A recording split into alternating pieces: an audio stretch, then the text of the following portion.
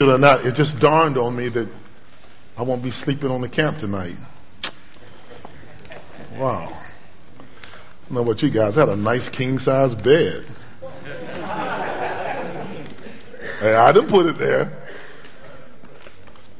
But it's been wonderful having time to be with you all this weekend. In your Bibles, I want you to turn with me to Hebrews chapter 11.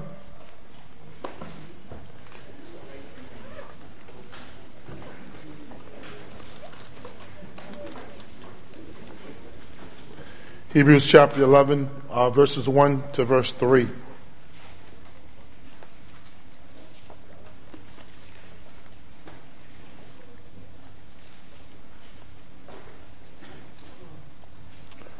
Now faith is the substance of things hoped for, the evidence of things not seen. For by it the elders obtained a good report. Through faith we understand that the worlds were framed by the word of God, so that things which are seen were not made of things which do appear. Lord, we thank you for this final time together. We thank you for the privilege we've had to get to know each other, to worship together, to spend time around your word. We pray you will speak to us on this last topic as we consider a man of faith. In Christ's name we pray. Amen.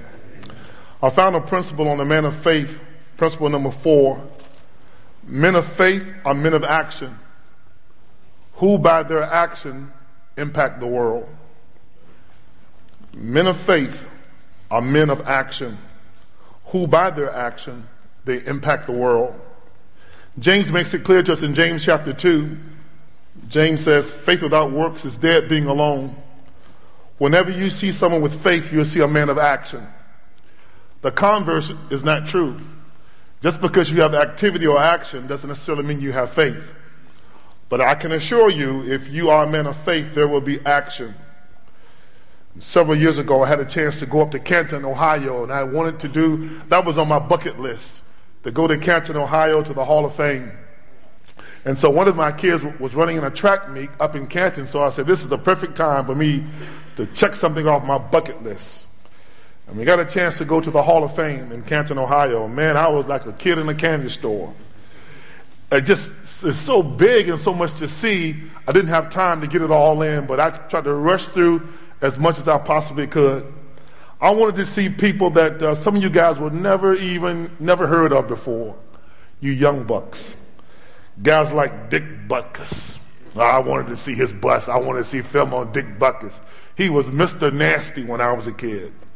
And I wanted to see this guy, Deacon Jones, because Deacon Jones developed what was called the head slap.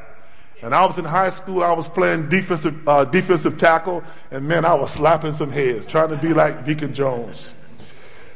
Another one of my favorites was a guy named Gale Sayers. He was poetry in motion. I don't care. Walter Payton was great. Jim Brown was great, but no one ran the ball like Gale. It was like ballet. He was like a ballerina in motion running the football. One of my favorite quarterbacks was Fran Tarkenton. Just run around, throw the ball. Just couldn't get a good hit on Fran Tarkenton. And so I'm going through the halls and corridors, and my kids are really not getting it. And so I'm kind of sensing I got to push myself through this thing, because if I don't, I'm going to lose them. So we rushed in a lot faster than I wanted to rush through the whole hall. But when I came out, I was glad I went. And I'm planning on, by God's grace, going back again with somebody who cares about going through the hall when I can take my time and do what I want to do and watch all the movies that's there and all the displays and everything else, and just take my time, take a couple of days and go through it. Well, this afternoon we're all invited to a hall. It's called the Hall of Fame. There are many busts, many displays, many great acts of men, but they're all acts of faith. And these are men who made an impact on their culture, they made an impact on their world, and they are impacting us even until this day.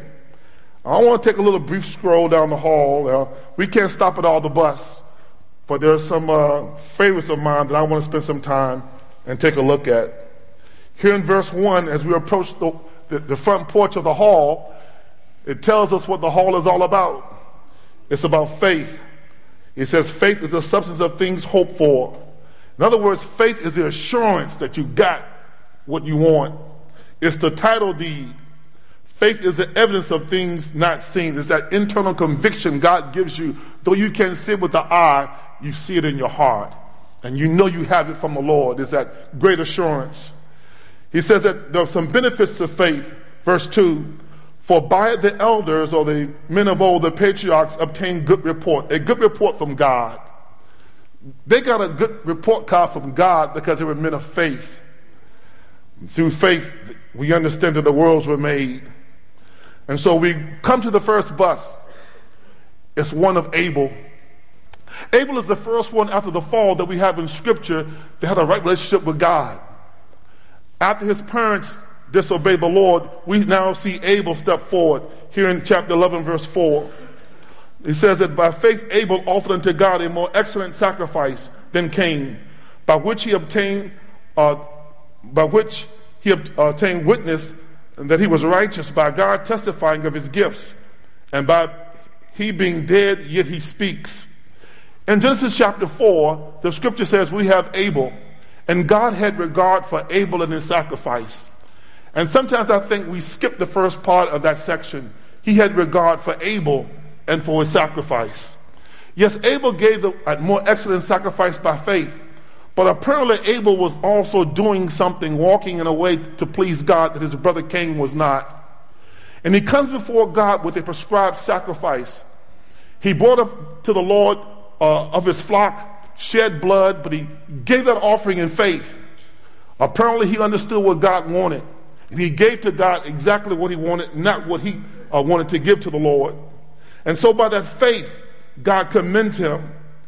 A.W. Tozer, one of my favorite authors, says that the first thing you should teach a new convert is how to worship. Teach them how to worship. And Abel teaches us how to worship God. We come before him in faith.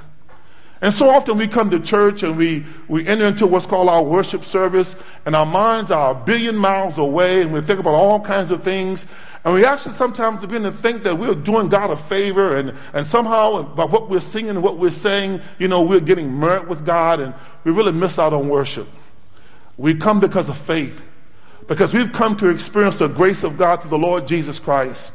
We've put our trust in his redemptive work, and now we can approach this holy God, not clothed in our righteousness, but in that which was provided for us through the Lord Jesus Christ. Abel, by faith, teaches us how to worship. And I trust that as you go back home tomorrow, your sanctuary walls will get blown apart because there are men coming in, trusting God, walking by faith, worshiping him. Then we come to this man named Enoch. Enoch is a very exciting character. It says, by faith Enoch was translated that he should not see death, and was not found because God had translated him. For before his translation, he had this testimony that he pleased God. We meet him in Genesis chapter 6. In Genesis chapter 6, the Bible says that Enoch lived for 65 years. And then something happened to him. We don't know exactly what happened, what was his experience, but the Bible says he lived for 65 years, and he had a son named Methuselah. And after begetting Methuselah, the Bible says he walked with God for 300 years. And all the days of Enoch were 365 years, and Enoch walked with God, and he was not, for God took him. Now I want you to imagine something. God gives you 365 years of life, and God gives you about 4 verses in the Bible, and in 2 of those verses, God makes a point to say, Leroy, walk with me. That tells me what's important to God. God says nothing about what he possessed. God says nothing about his position in the society. Maybe he was part of the Elks Club, I don't know. We don't know how many businesses that he had, what great projects he did. But when God talks about him, God says that Enoch walked with me. He walked with me and he was not. He's walking with God, and all of a sudden he's somewhere else. This isn't Kansas, is it? No. He walked right into glory. He was walking with God, and before he knew it, he's standing in the presence of God. He teaches us how to walk with God. How do we do it? We walk with God by faith. And unless you have faith, you can't walk with God. He has this intimate relationship with the Lord, and the Bible says he has this son named Methuselah. Methuselah for us is a tremendous person because he lives for 969 years. That's a long time, man. That's a long time. For 969 years he lived. We can't even hardly imagine that. And he would come to the door right now and come up front and I could interview him and I would say, Mr. Methuselah, 969 years? Yeah, 969 years. Went by so fast, so fast, so fast. Like, when was he a teenager? At 500? 969 years. But if you compare 969 years to eternity, your life is but a vapor, even in 969 years. Now, can you imagine the impact that Enoch had on his son Methuselah? All that Methuselah knew of his father for 300 years of his life was that my dad walked with God. That's all I know about that. The most important thing about my daddy is my dad walked with God. And if you're a father here today, guys, I want you to understand something. It won't matter to your children how much money you made. It won't matter to them where you live. It won't matter to them if you got a nice car or a bad car, a poor car, a broken down car, a hooped it. It don't matter. What will matter for all of eternity is they had a dad who walked with God. Can you imagine the conversations that Methuselah had with his friends? His friends come around and said, Methuselah, where's your daddy? Where's Enoch? He's not here. He's not here. Well, where is he? He's gone. Where did he go? God took him. God took him. Why did God take him? Because the Bible says he had this reputation that he pleased God and he's gone. Guys, that's what matters. Several years ago when my oldest son was playing with the Patriots, I got a telephone call from the Boston Globe of all organizations. My son was up there. He was sharing his faith in the locker room. He was sharing his faith in the community. And people were talking about this born-again Christian up in Boston playing football, sharing the good news of Jesus Christ. And this reporter called me up one day and said to me, Mr. Watson, let me ask you a question. What is your secret to raising your boys? That was the question. I said, it's simple. I want to be the man today that I want my boys to be tomorrow. You want to raise good boys? Be the man today that you want them to be tomorrow. All that Methuselah knew was his daddy was walking with God. And Enoch impacted Methuselah, and Methuselah impacted others. The Bible says we come to the fact that Methuselah had a son named Lamech, and Lamech had a son named Noah. So the great-grandfather of Noah was who? Enoch. I've got to believe that somehow Enoch impacted Noah. And we're going to see exactly why I would say that. So we continue down the hall here in chapter 11. And we run into this person named Noah in verse 7. By faith, Noah, being warned of God of things not yet seen, moved with fear, prepared an ark to the saving of his house, by the which he condemned the world and became heir of the righteousness which is by faith. In Genesis chapter 6, when we encounter Noah, the Bible says something about him. The Bible says that Noah found grace. Don't think, once again, that anybody found right standing with God based on performance. That Noah found grace with God. If any man is saved, he's saved by grace. Noah found grace with God in Genesis chapter 6. Then the Bible says that Noah was a just man. And Noah was perfect, not sinless. He was a man without blemish, blameless in his generation. So when God sees Noah, he sees a man that wants to please him, who wants to walk right, who wants to live right. As a matter of fact, the Bible says in Genesis chapter 6 that Noah walked with God. I wonder where he got that from. I imagine the impact of his great-grandfather was passed on to Methuselah. And Methuselah lived for 969 years and he died the year of the flood. And then the rains came. And now we have Noah in his generation. And don't think that Noah had a ticker-tape parade around him. Don't think that Noah had some place to go where people patted him on the back and says, oh man, we just commend you for walking with God. For the Bible says in Genesis chapter 6 verse 5, the generation of Noah was like this. Every imagination of their hearts were wicked when God saw it. He had to learn how to stand alone. Guys, if we don't learn how to stand alone, you're not going to stand at all. There are going to be dry moments and desert places in our Christian walk.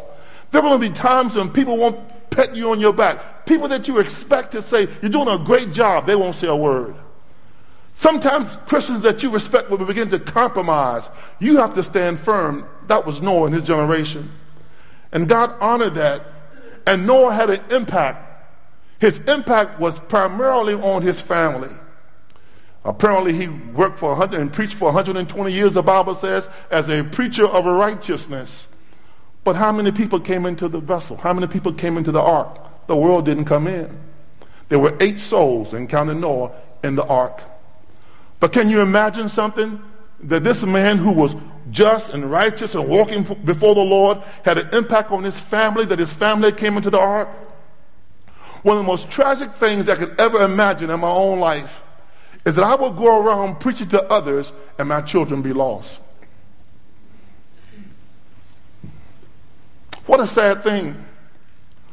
What a sad thing for me to pour my heart into other people and my children don't know the Lord Jesus Christ. My children aren't pursuing hard after him. But Noah had the pleasure of watching his family come into the ark because he was a man of faith. And because he was a man of faith, he built the ark.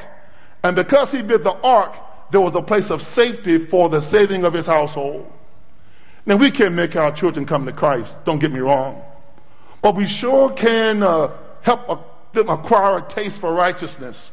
We sure can produce an atmosphere in our household that would lead them to think about the Lord Jesus Christ. And the Bible says if you have an unsaved spouse, that you can be the person who sanctifies that person. The Bible says if you have children who are not saved, you can sanctify those children. Doesn't mean that you can save them, but they are set aside for a very special revelation of God as they watch you in your household. Noah went into that boat with a satisfaction. As he looked back, his children came with him. Let me tell you something. There ain't nothing like that. There's nothing like to be on your knees with your children and they give their heart to Christ. I love to go places and see people come to Christ, but seeing my own children come to Christ, get out of here. What you talking about? Ain't no comparison. I'm not going to lie to you. And Noah had that privilege. Look at verse 8. We move past the film of Noah and we keep on going and we come to this man named Abraham. When we say Abraham, everyone knows who Abraham is. He is known to us as the father of the faith. By faith, Abraham, verse 8, when he was called to go out into a place which he should after receive for an inheritance, obeyed, and he went out, not knowing where he went. By faith he sojourned in the land of promise, as in a strange country, dwelling in tabernacles with Isaac and Jacob, the heirs with him of the same promise. For he looked for a city which hath foundations, whose builder and maker is God. We meet him in Genesis chapter 12. Oh, Abraham, a pagan. Oh, Abraham, a man who doesn't know God, but God reveals himself to Abraham. And God says, I want you to get out from your kindred, get out from your country. And God says, I'm going to show you where I want you to go. I'm going to make you a blessing. I'm going to bless the whole world through you as I make your name great. Look what the scripture says about Abraham. The Bible says when Abraham went, how did he go? He went in obedience. God told him to do something and he did it. God honors obedience. His faith is seen in obedience. The Bible says that Abraham believed God and his faith was counted for righteousness because he did something. Well, how did he do it? The Bible says he walked in obedience to God, but he didn't know where he was going. Somehow we think God owes us an explanation, don't we? We want God to tell us where we're going, how we're going, what it's going to cost to get there, and when we're going to arrive, and then we'll think about doing it. Abraham had no clue. Obedience does not require that I know where God wants me to go. It requires me to trust the Lord. And the Bible says here in the book of Hebrews, he was walking as a stranger, as a pilgrim. He's in the midst of a people that don't know the Lord as a stranger. Peter says that we are strangers and pilgrims. And he says because of that, we should make sure that we are walking in purity. We shouldn't be like the world. We shouldn't be like others. God actually expects us as men of God to be different. Did you know that? He actually expects us to live a different kind of life. And so Abraham moved around as a stranger, but also as a pilgrim. A pilgrim is just passing through. Many years ago, I had a pastor. He was in his 80s, a guy named Jim Drew, and I love that guy, I tell you. It seemed like every time he opened his mouth, wisdom came out of his mouth because he always spoke the Bible. But he would tell us, as young men, he would say to us, men, live your life like Abraham. Don't live your life like Lot. What do I mean, man? He would always answer his own questions. He would have this one tear would just come out of his, I don't know how he learned how to cry with one eye, but one tear would come out of his eye, and he would say, Abraham dwelt in tents, and Lot settled down in the city. Then he would, let me tell you, live your life like you're holding on to a tent. So whenever God tells you to move, you can pick up your tent and move. He says, some of you men live like Lot. You're captivated by the world. So when God calls you to do something, you can't do it because you're loving the world. And every time I come to this passage, I think about Jim Drew, who told us to live like Abraham. Live your life like you're living in a tent. And so when God says move, you move. Don't drive your stakes in too tightly or too deep in this world. So this was Abraham. Abraham was the one who we call the father of faith, and he walked out. And I can imagine Abraham talking to the son that he finally received. Abraham waited for 25 years before God fulfilled that promise and gave him that seed, Isaac. I've got to believe that Abraham told Isaac some stories about why he was traveling and what was going on. I've got to believe that. Let me ask you a question today. Do your children know your story? Do your children know your journey? Have you taken the time to tell your children where you come from and what you've been through and how you met the Lord Jesus Christ? So many times in Christian homes, I know young people who can't tell me the testimony of their parents. And that's tragic because we have the responsibility to pass the baton. We pass the baton of the scripture and doctrine, but we also pass the baton of our experiences. Had a chance to go to a track meet and went to my kids' high school track meet, and I just love to watch the relays. So I wanted to make sure I was there when they ran the relay. And the 4x100 relay. And so I'm standing by the starting line and behind the fence, and I'm watching this young lady as she's warming up. And the coach is giving her a pep talk. We can do this. You got to get out strong. Blah, blah, blah, blah, blah, blah, blah, blah. And man, she looked good, man. She was standing up there by the blocks, man. She was shaking her legs. Them thigh muscles were like, vroom, vroom, vroom, vroom, vroom, vroom. I mean, she looked good. And he was giving her a massage on her shoulder and everything and telling her what she had to do. And she was like, man, she was pumped. And I'm watching all of this. And then, you ever seen a picture and you say, well, something's wrong with the picture, but you can't figure out what's wrong with the picture? I'm watching her, and I noticed there was no baton in her hand. But she was, and the coach was giving her a massage, and she got in the blocks. She's running the first leg of the relay. And I wanted to cry out, hey, hey. But I'm going to keep my mouth shut. She got in the blocks. And man, she rose up in the blocks, and man, all the muscles were tense, and everybody was like ready. I'm watching her hand. Because I want to figure out and find out when she's going to discover she don't have a baton in her hand. Sure enough, the gun goes off, pow! She jumps out, she's in front, and she's going on that turn. And apparently, she realized she had no baton. And you see her slowing down, and she starts to cry, and she comes off the track. And the coach is like, what are you doing? You got to pass the baton. You got to pass the baton to your children. You got to let them know how God provided for you. You got to tell them how he encouraged your heart. You got to show them and tell them about the mercy you experienced in the Lord Jesus Christ and all your ups and your downs. Let me tell you something. I made a great mistake as a father. Can I share it with you? A great mistake as a father. My mistake as a father became real to me about 5 or 6 years ago.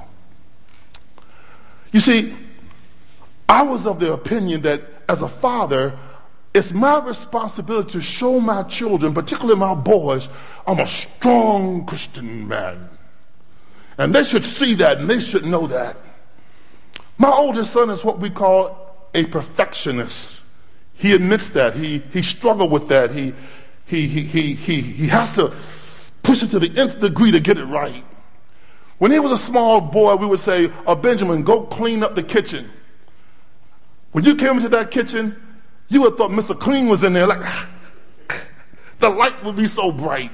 He would scrub and scrub and scrub and scrub and scrub. And then one day he came home and he had his report card. He had like 6 A's and a B. And really, I was really kidding. I really was kidding. I was kidding. He gave me his report card. I said, whoa, got a B, you slipping. I was kidding, man. I really was, right? And I turned around and I saw him going up the stairs like this. And I called him back down. I said, no, I was just kidding. I was just kidding. Several years later, he's playing with the Patriots. And I wanted to see him play, and if he had 5 catches and dropped 1 ball, it's like depression sits in. And he called me up. He says, Dad, he said, look, I know I'm saved by grace. He said, I know that. He says, Dad, I know you love me unconditionally. I know I can do nothing to make you love me more. And I know God loves me, but I know it in my head, but I struggle. I struggle with, if I make a mistake, will God love me? And to be honest, Dad, I struggle, even though I know it doesn't make sense, if you will love me if I drop the ball. And he said to me, he says, Dad, I've never met anybody like you. He said, Dad, I've never heard you curse one time. Dad, I've never seen you look at girly magazines. Even the men that you hang around, Dad, they don't do that stuff. And I said, well, Benjamin, I've got problems. I've got flaws too. He said, you do? I said, yeah. And then I got a flashback when I was a senior in college. I'm a senior in college and I'm playing football. My roommate was an unbeliever. And in my head, I said, I've got to live the Christian life in front of this guy so he'll know what a Christian is really like. And there was no communication, deep communication with us. Then one day I'm going to class, I'm walking across campus. Guys, that was in the 70s now. In the 70s, girls had big fros, they had hot pants, and everybody was tall in the 70s. We had platform shoes, right? So I'm walking across campus. This girl that's come, her fro is bouncing, boy. And I said, oh my goodness, oh Lord, please, don't let me look a second time. You ever had one of those experiences? You couldn't help the first time, so God gave me credit for that. But I said, Lord, please don't let me turn and look at her the second time. And by God's grace, man, I was like, I didn't do it. So I get back to the dorm that night. We're sitting around talking. I don't know why it came up. I said, hey, Ernie, man, I had to pray today. He says, why? I said, man, I was walking across campus. I saw this girl, man, she was looking good. And I had to pray not to look at her. And he said, you did? You did? I didn't think those kinds of things bothered you. I became human to him. And then I began to share later on, and man, he started loving the Lord. We had relationship. But before that, I was like Moses coming off the mountaintop with a glow on my face, and I covered it but didn't want people to see my flaws. So I said to my son, I apologize to you. See, I thought that showing you what it meant to be a Christian was to show you the highs all the time. No. Showing your boys and your daughters what it means to be a Christian is show them your mistakes and show them how you got up by God's grace. And so I produced a perfectionist older son. And by God's grace, we see him breaking through that, and we see things happening in his life. But he's written articles about perfectionism. And so be real in front of your children, because they have to learn that if I fall, I can get up by the grace of God. And so we have these men. These men are fathers. These men are having impact on their children. Enoch had impact on Methuselah. Noah had impact on his children. And that's the way God designed it to be, for us to make a difference. So we move a little bit further. And we think about Abraham once again in verse 17. The Bible says, for by faith he gave the sacrifice of this child, this son that God had given to him, because he believed that God was able to raise him up from the dead if necessary. He knew God wasn't going to go back on his word. When I read that passage of scripture, I marvel at Isaac. We tend to think that Isaac was some little teeny kid, but he wasn't. He was at least, a teenager, perhaps 20, I don't know. But here is a man who follows his father up to Mount Moriah. And he says to his dad, I see the wood, I see the fire, where's the sacrifice? God shall provide, he said. And there's nowhere in scripture that shows where Isaac struggled with Abraham. There wasn't a fist fight. There wasn't some physical struggle. He allowed his father to bind him and lie him down on the altar. He did it willingly.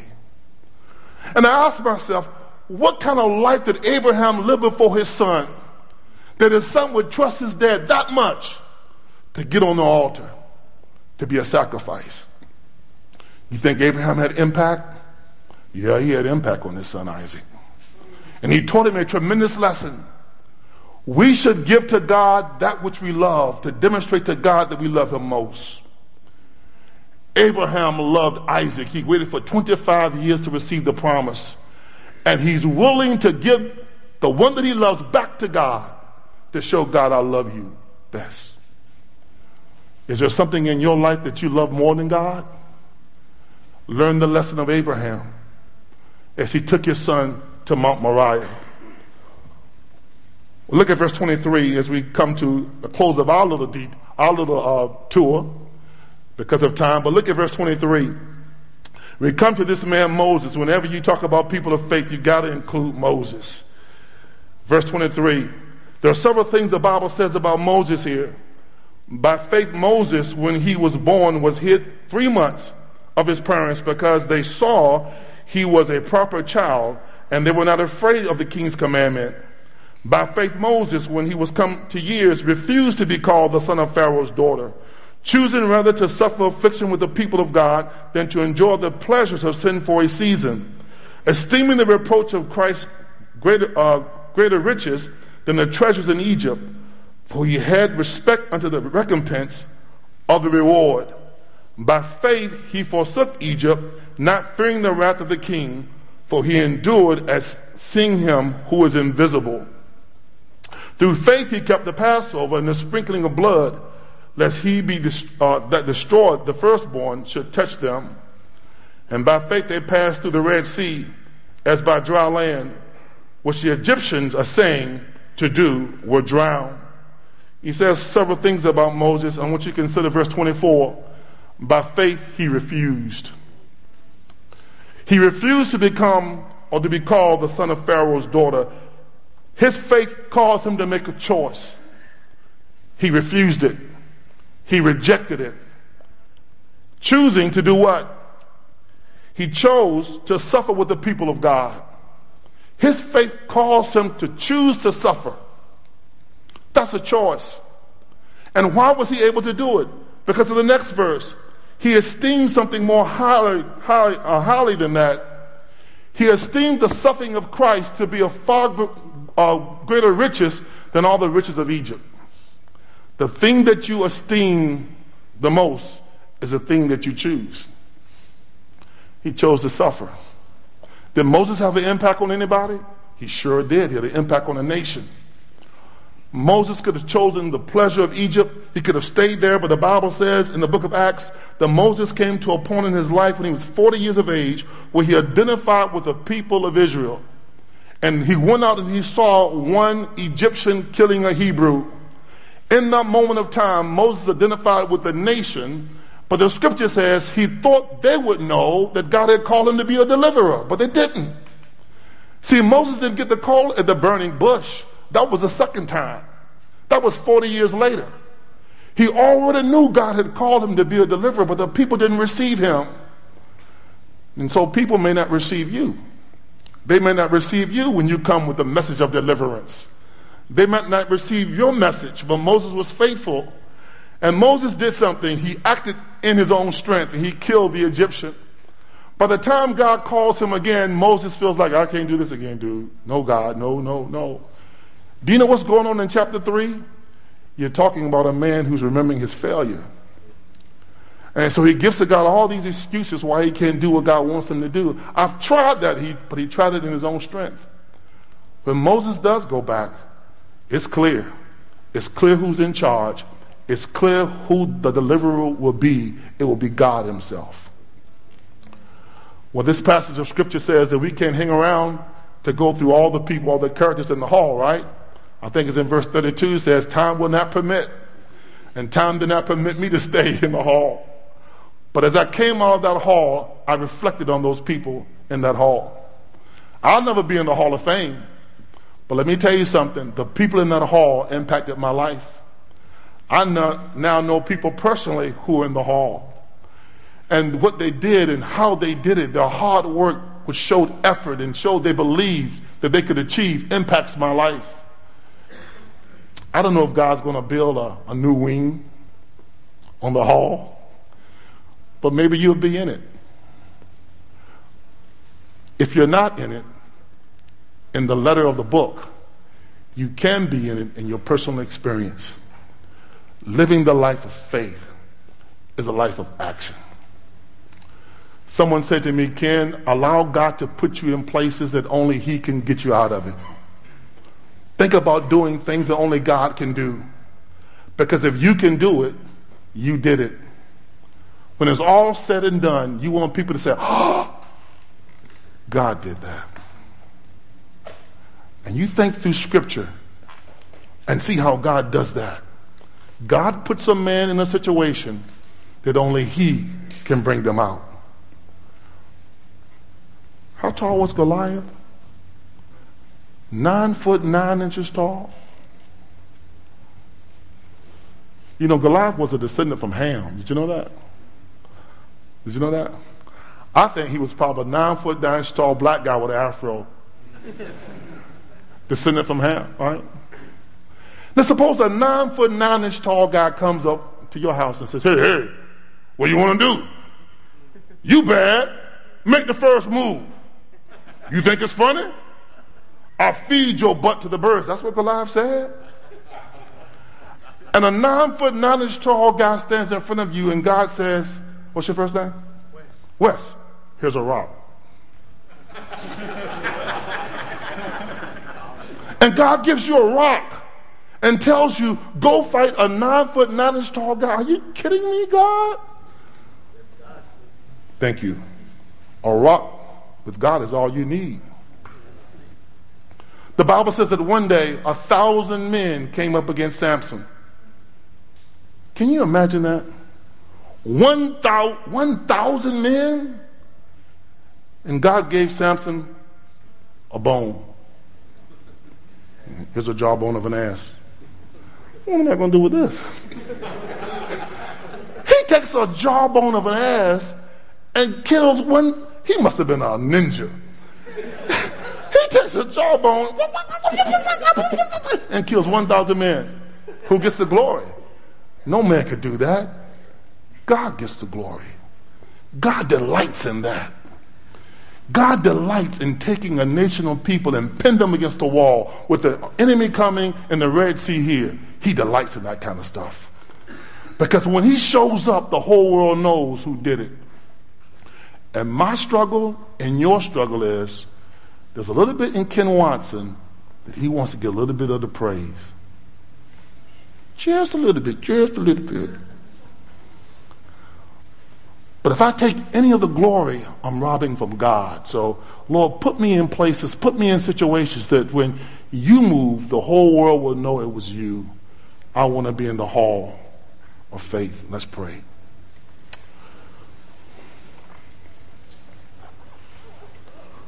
Men of faith are people of action.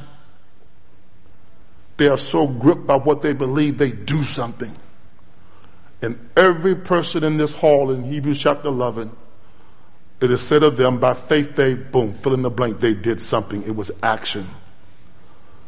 Lord, I pray that our faith would not be dormant, that our faith would be visible to the world as they see us acting on that which we say we believe.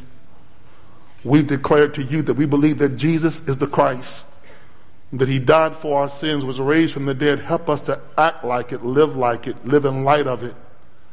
May we live this day in light of that day, and all that we say and all that we do. Lord, I pray your blessings on these men. May we go back to our homes, go back to our churches, go back to our neighborhood, go back to our jobs as men of faith. May we make an impact. May we make a difference. In Christ's name we pray. Amen. Amen. God bless you guys.